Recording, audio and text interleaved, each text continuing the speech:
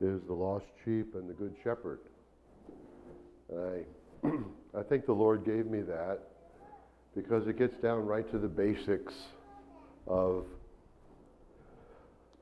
what we're doing here and what this is all about.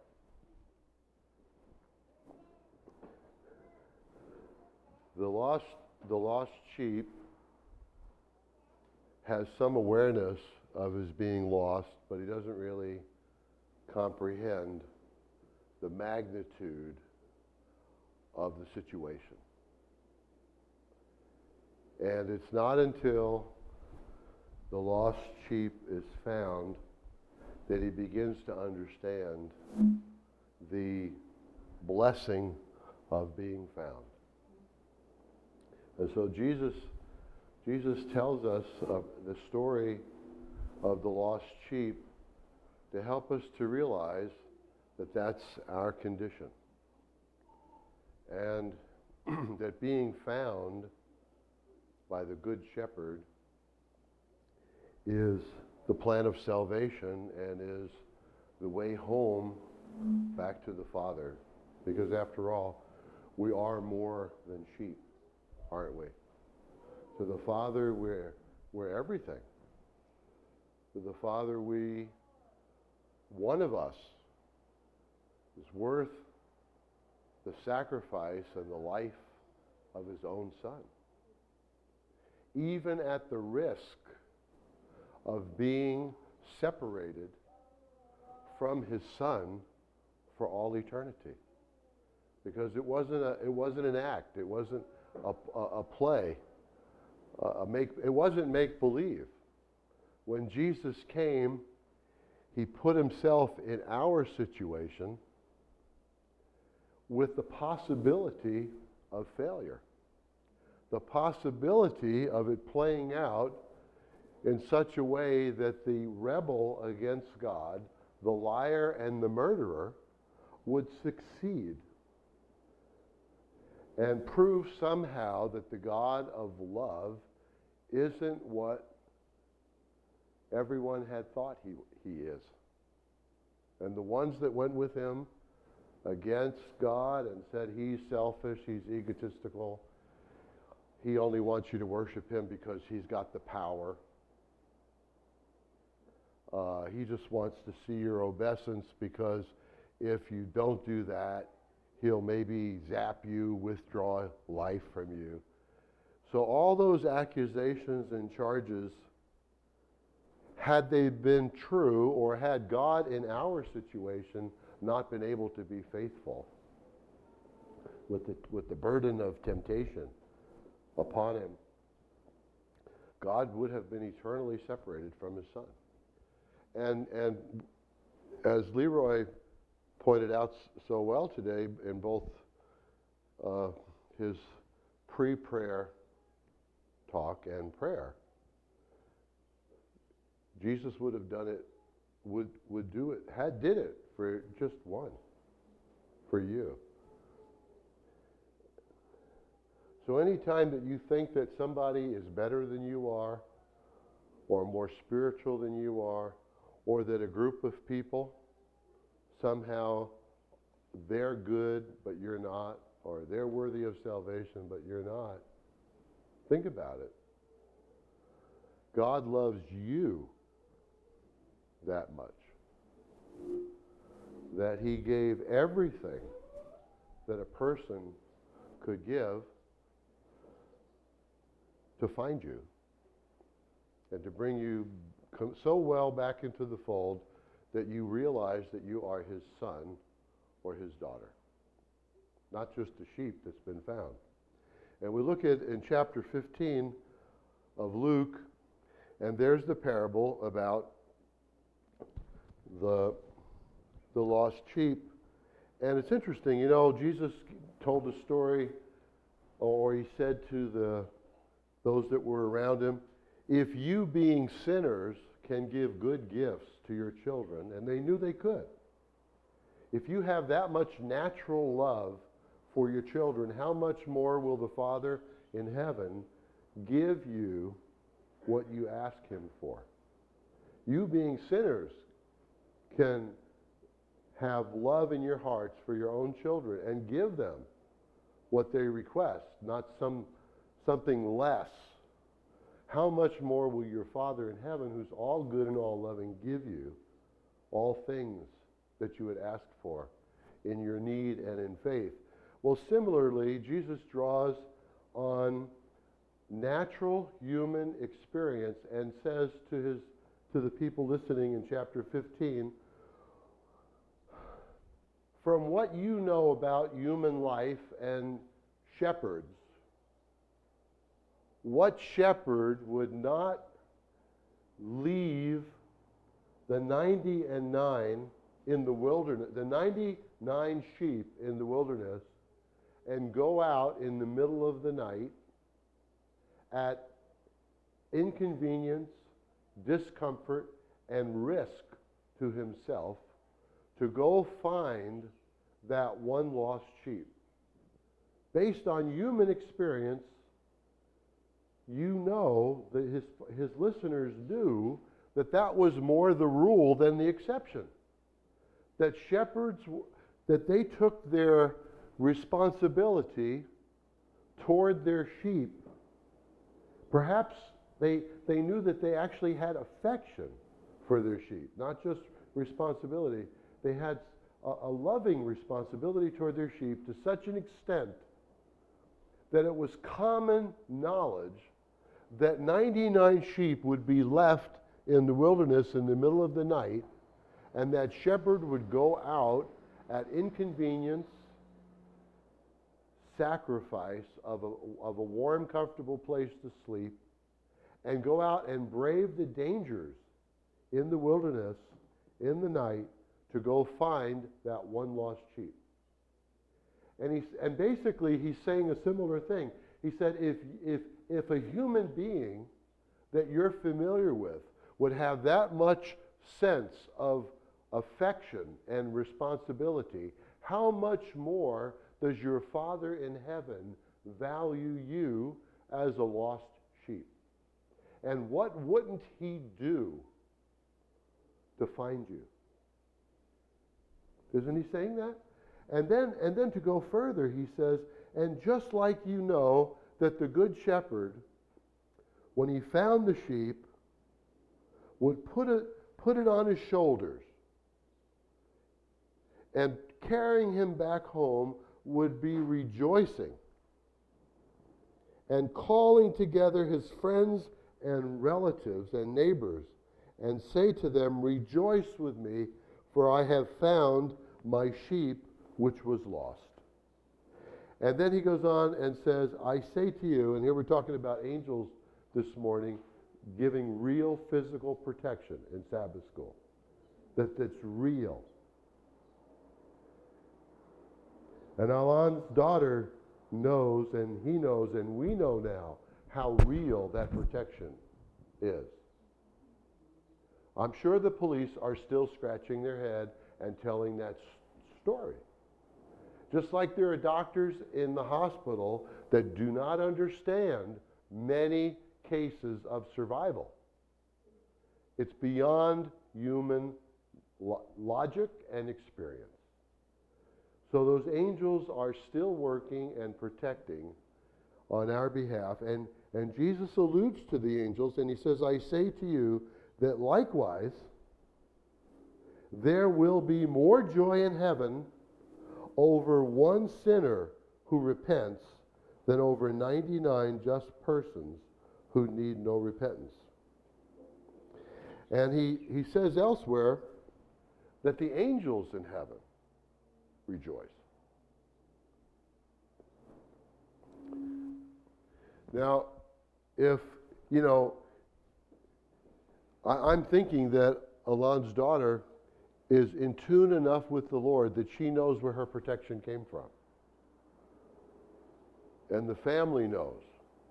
But if you are a really lost sheep, really lost, and you experience that kind of deliverance, you might not still get it. You might chalk it up to lucky outcome. When I was on my 22nd birthday, I was apparently so lost that I might not have gotten it after I had a similar deliverance from a very certain accident and maybe death, and I would have been responsible for the death of other people. And it was through my speeding and my losing my brakes because I bottomed out one too many times and broke my braking system. And as I tried to slow down for a red light with maybe 30 yards of distance, I was going about 50 miles an hour, and I remember seeing one or two children in the back of one of the cars that I was going to ram at about 40 miles an hour. And through my cursing, I said, God, help me. He knew I didn't want to kill those children. And he knew that I knew I was guilty. And, and I won't give you the details except to say that I had a split second to think of a possible way out and jumped over a big concrete island and scraped the bottom of the car, which happened to be filled up with gas for the first time ever, like 25 gallons of gasoline. Scraped the bottom of the car over the concrete, blew 2 tires, blew all the shocks, limped down the other side of the street, hoping that I might have some alternative not to hit people. And wound up hitting nobody. Little old lady with those old-fashioned shopping carts that they used to pull, running for her life. Slowed down just enough so that when I was on the opposite side of the street, I thought it's possible I won't hit these people, stopped for the red light in the opposite direction, and made one of those too fast turns into the side street, but made it without flipping. And went in the side street, slowed down enough by then that I parked the car, shut off the ignition, and got out. And and about 200 people came pouring out of the shops and stores because they thought there had been a terrible 2-car or multi-car accident. They heard so much noise with that car, with my vehicle, scraping over the concrete island and limping down the side of that road, that they were sure they were going to see a terrible accident. And they saw nothing. And I heard people say, "Where is it? Where is it? Where is it?" And I was so grateful that they didn't seem to know it was me. You relieved, shocked, and embarrassed. But very relieved that they didn't know it was me. They didn't know it was me, but suddenly there was a very tall person in my face, looking down on me, who said to me, it was a woman, looked like a woman, and she said, "Boy, God loves you." And she put her hand out, and her hand just engulfed mine. That's how big her hand was. And I was like, it's kind of like, I don't know how you would feel in that situation, but I was kind of happy that she was out of my face. Whenever she, kind of like, you're impressed by the truth of it, but at the same time, it's like, don't let anybody else realize it's me, even though you know it's me. And then she was gone. I mean, she was so gone.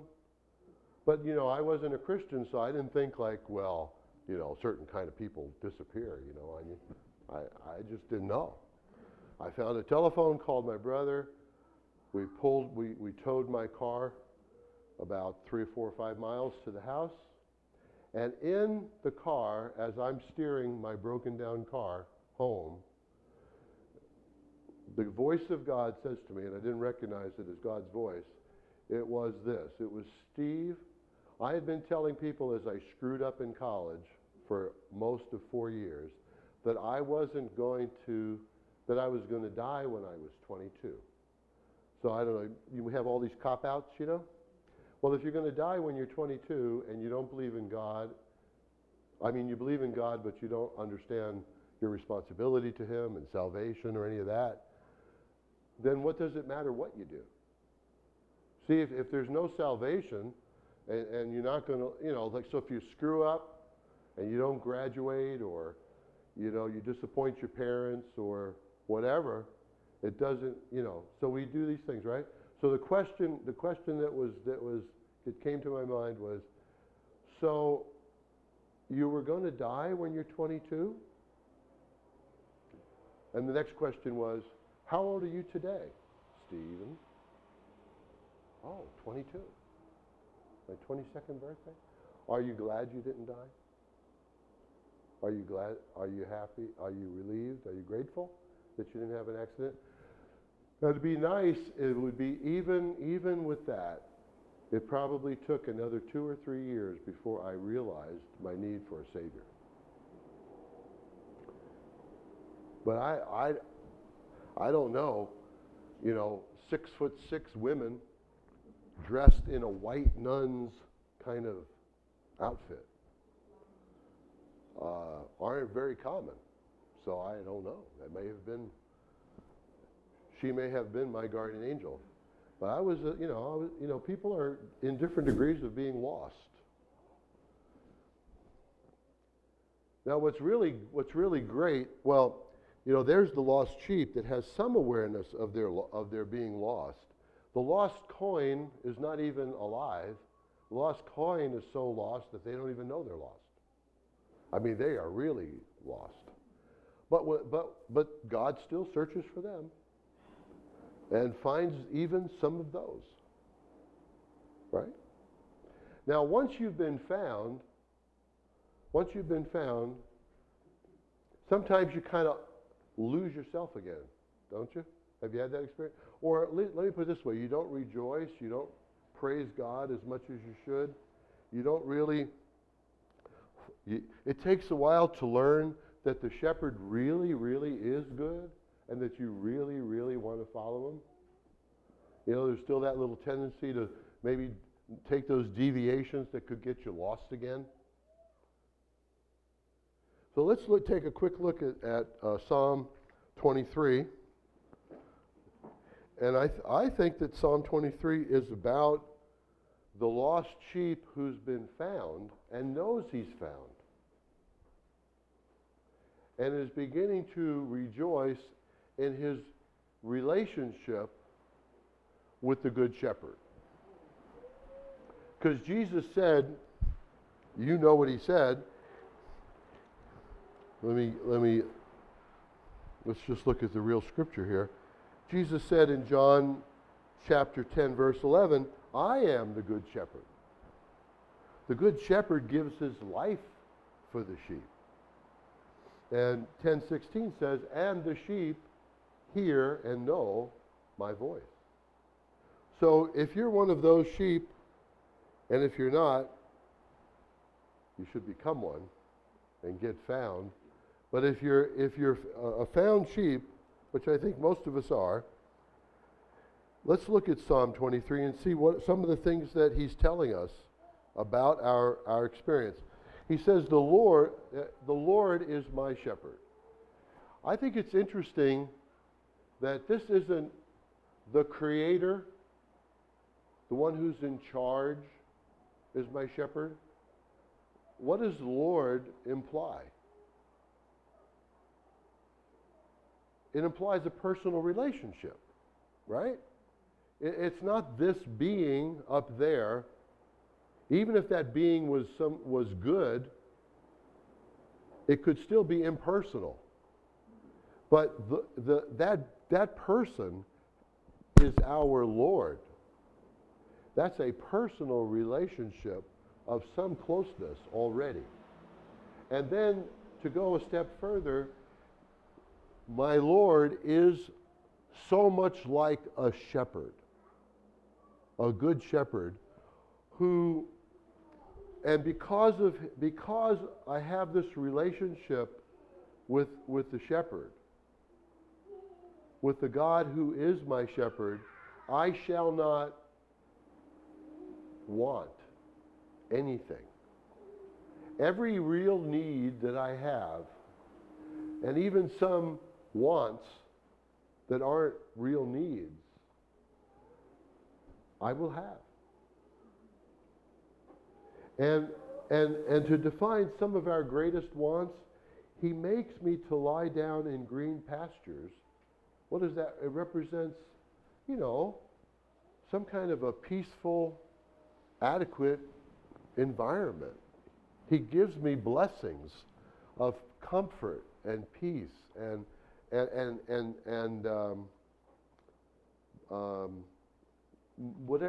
what we need materially. And not only leads me in to lie down in green pastures, but he leads me in more than adequate pastures, besides still waters, which can soothe us and don't scare us, and provide for our other needs as well. And he restores my soul. He leads me in paths of righteousness for his name's sake. And you know the psalm. It goes beyond that. Yes, even if I walk through the valley of the shadow of death, I will fear no evil. You know, more and more of us and the people around us, I don't know if you've noticed, but you know, through this wonderful war on terror, we're terrified. I mean, I'm more terrified by the war on terror than the terror. I don't know about you, but I wouldn't be scared about another huge building blowing up and 100,000 people dying in a moment. I'm more scared about what they've done to prevent that. That's got me terrified. And you know, and every day you see a little bit more of it, right? And I noticed that, you know, that people who are not in the Christian fold, that are just in our society, they're feeling it too. So God's telling us that even when you see these signs of the end approach, you don't have to fear any evil. In fact, I will prepare a table for you even in the midst of your enemies. And anoint your head with oil. You know, that represented like having your feet washed and getting the best skin moisturizers on your nice clean body. I mean, you're not only going to eat good, you're clean and comfortable. I'll anoint your head with oil, and the abundance of your table that he'll provide for you right in the very presence of the enemies will be such that it will be so abundant your cup will run over. You got more than the cup can hold. So that's the kind of relationship. So that when that happens, then you know, surely, for sure, goodness and mercy will follow me all the days of my life here on planet Earth. Whether this world ends in the year 2012 or 2020 or 2033, I know it's going to end before 2033, by the way, because he said he'd cut it short in righteousness. So it's going to end sometime before then. Yeah, if you look at it, you know, a day is as a 1,000 years is as a day with the Lord. The world's been going on for almost a full 6,000 years. 1,000 years of, right? The millennium, 1,000 years, the Sabbath. So we're close to the end of. It's getting close to Friday evening, sundown. Very close. But he'll cut it short in righteousness. If you do your mathematical computations, you'll find out the year 2033 is the absolute limit before the last day of the week, the last seventh. The last 1,000 years. But anyway, he'll cut it short in righteousness. But no matter when it's going to end or how bad it's going to be before it ends, he tells us surely goodness and mercy will follow me on planet Earth all the days of my life, and furthermore, I will dwell in the house of the Lord forever.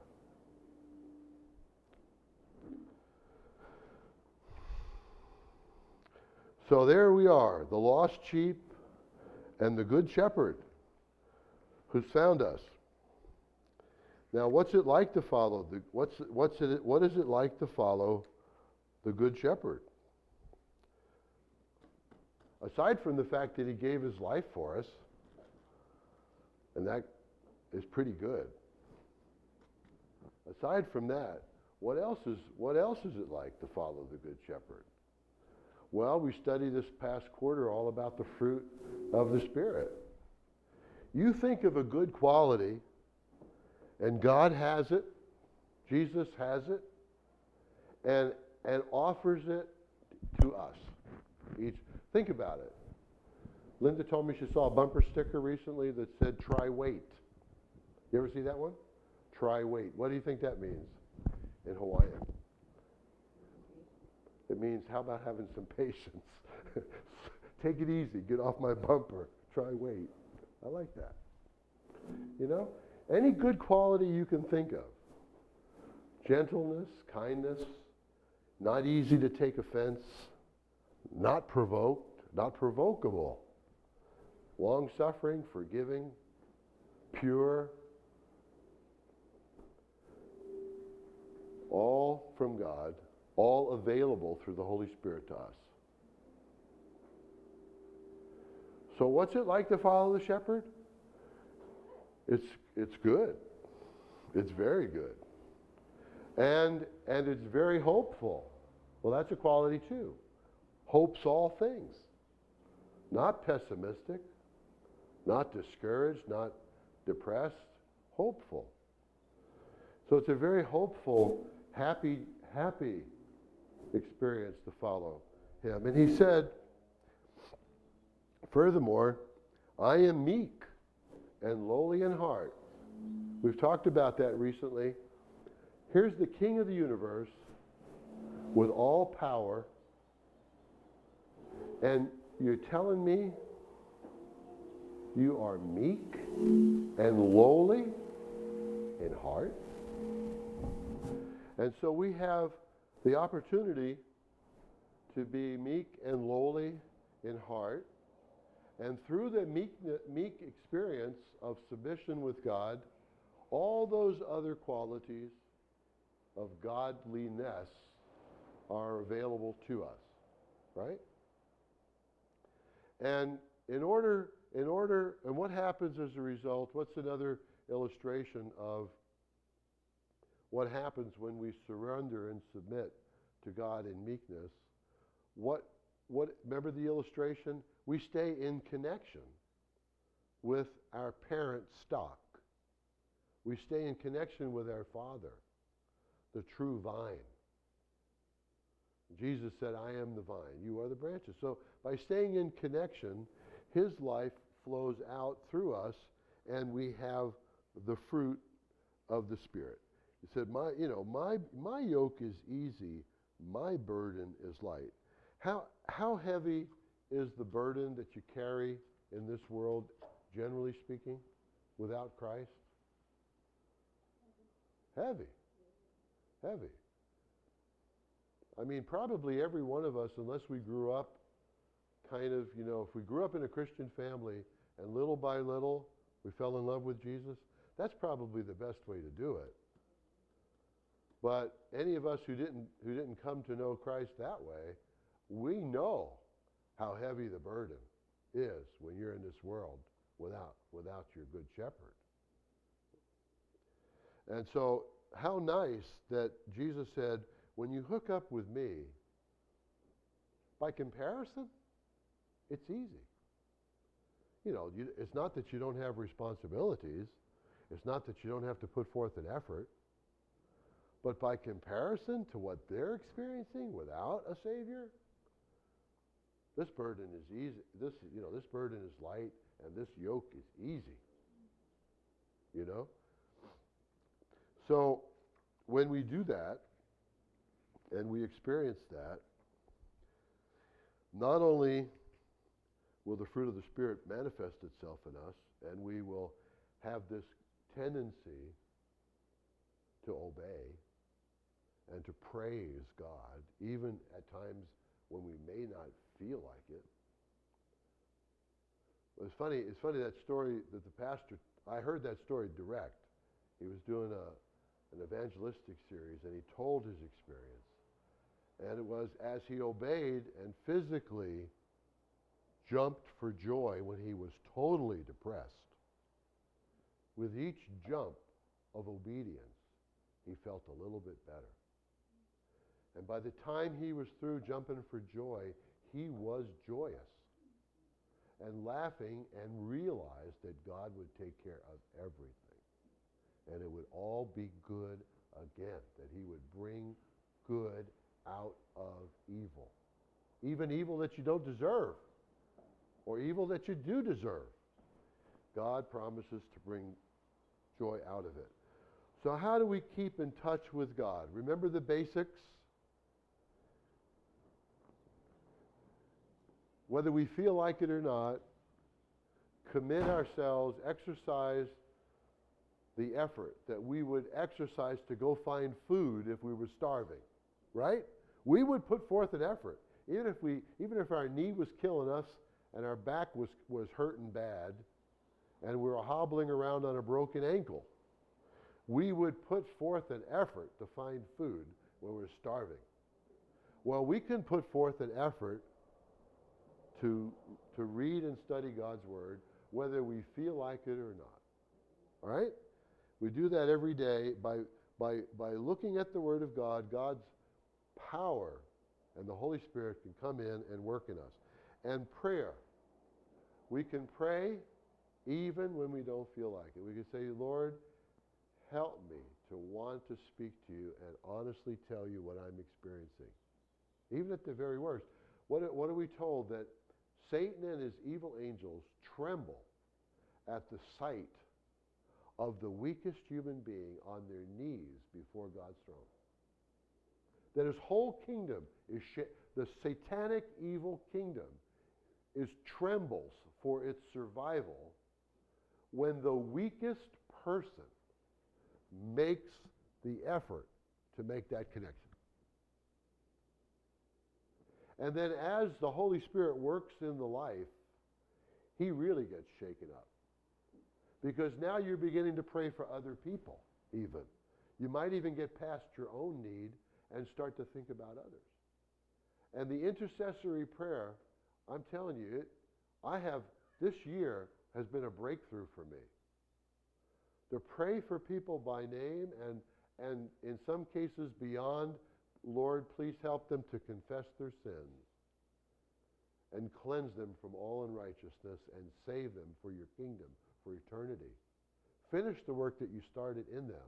You know, when you pray for another person by name with that prayer, you're doing something really powerful. Really powerful. And then to actually pray about some specifics, like my coworker, when I started praying for her salvation, and then to have her come up to me after about a month or probably 2 months of my praying for her by name and for her family, for her to want to share with me the music that she listens to on the way to work, and out of nowhere she's sharing a Christian experience with me, that she listens to that Christian station. And here, listen to my music, it's on my iPod. Here, you'll enjoy that this morning. I mean, to me, not only was she sharing something that had become important to her, but it's almost like she wanted me to know something has happened to me, and I somehow know that you will appreciate it. You know, I mean, it was marvelous. Marvelous. And then I started praying that she might avail herself of weight loss surgery. And about three or four months later, she's coming up to me and asking me how to make that possible. I never even talked about the subject. I mean, to me, God has opened my eyes about praying for other people. And then, of course, we read about Philippians, what would admonish to do in Philippians chapter 4, verse 8, and that would be thinking the thoughts of God, thinking about the good things, and refusing to go there where we otherwise might go in negative thinking. You know, that's meditation at its best, isn't it? Because if we think after God, we will become that person. And we give God the opportunity to come in and cleanse all those nooks and crannies that are not good, that are of sin in our lives, in our soul.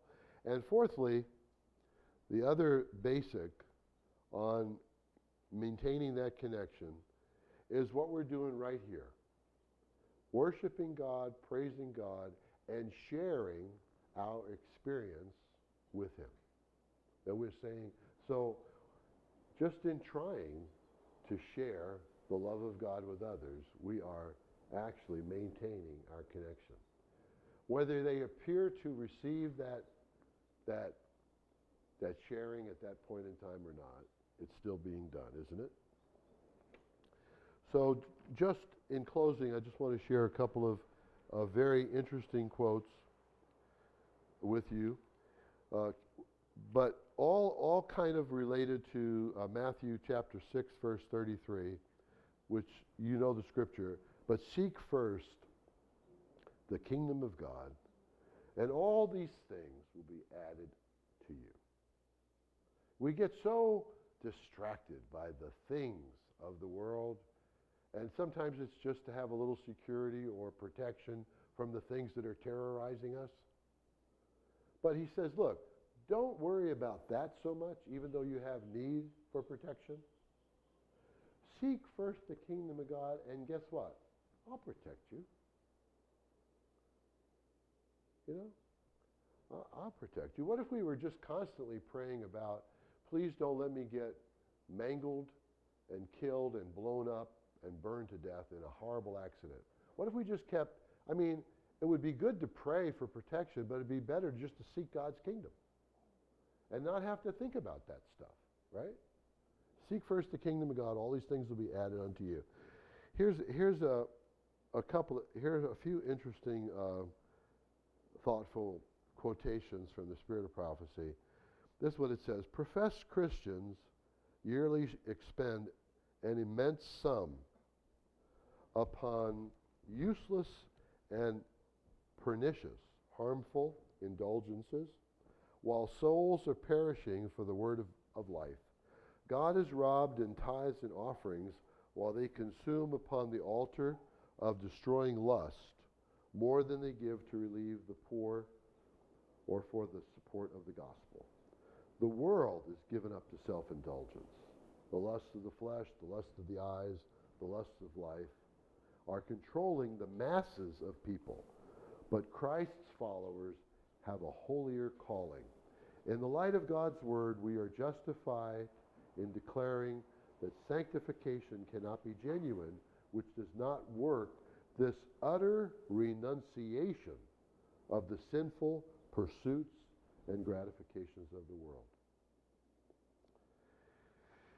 And another side of the same coin says, too often Christians allow the cares of life to take the time that belongs to God. Now this is going beyond the Sabbath now. This is just talking about the time that belongs to God.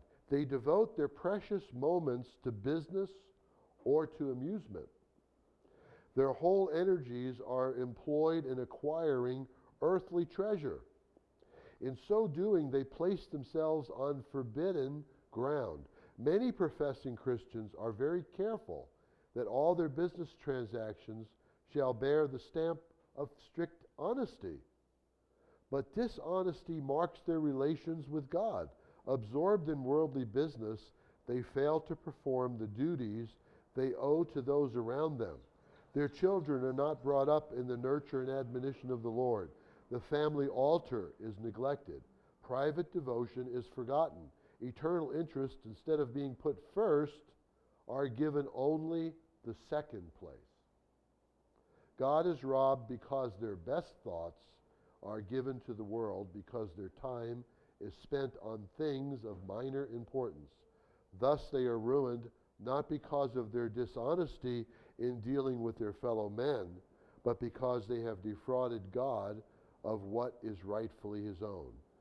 Like the rich man, remember the rich young ruler? Like the rich man, many today are living wholly for the world. The deception of the enemy is upon them, and their senses are perverted. Under this spell, they sacrifice eternal riches for worldly treasures, which will be theirs no longer when their life history closes. And in God's eyes, they are fools. What could be more valuable to anybody, if they were thinking right, than an eternal life in the best house you could possibly imagine, beyond the best house you could imagine, with no sickness, no sorrow, no death, great companionship, no bad vibes, only loving, wonderful, social experiences? Who wouldn't? What Buddhist, atheist, Muslim, practicing Jew, non-practicing Jew, professed Baptist, non-professed Baptist, who, if they were thinking straight, wouldn't sacrifice anything for that? And we have the good news that the sacrifice is nothing more than our pride and our ignorant willfulness and our sin. We have the good news that if we confess our sins and accept our Savior, he's faithful and just to forgive us our sins and to cleanse us from all unrighteousness. What tremendous good news to share with people. And I know that we're doing it. And we can do it, as Sister Joyce pointed out in the Sabbath school lesson, by just being us. Being us in right relationship to God, praising his name, and offering the best sacrifice of our life that we can at this point in time. Praise God. So, in closing, let us sing number 1 in the hymnal.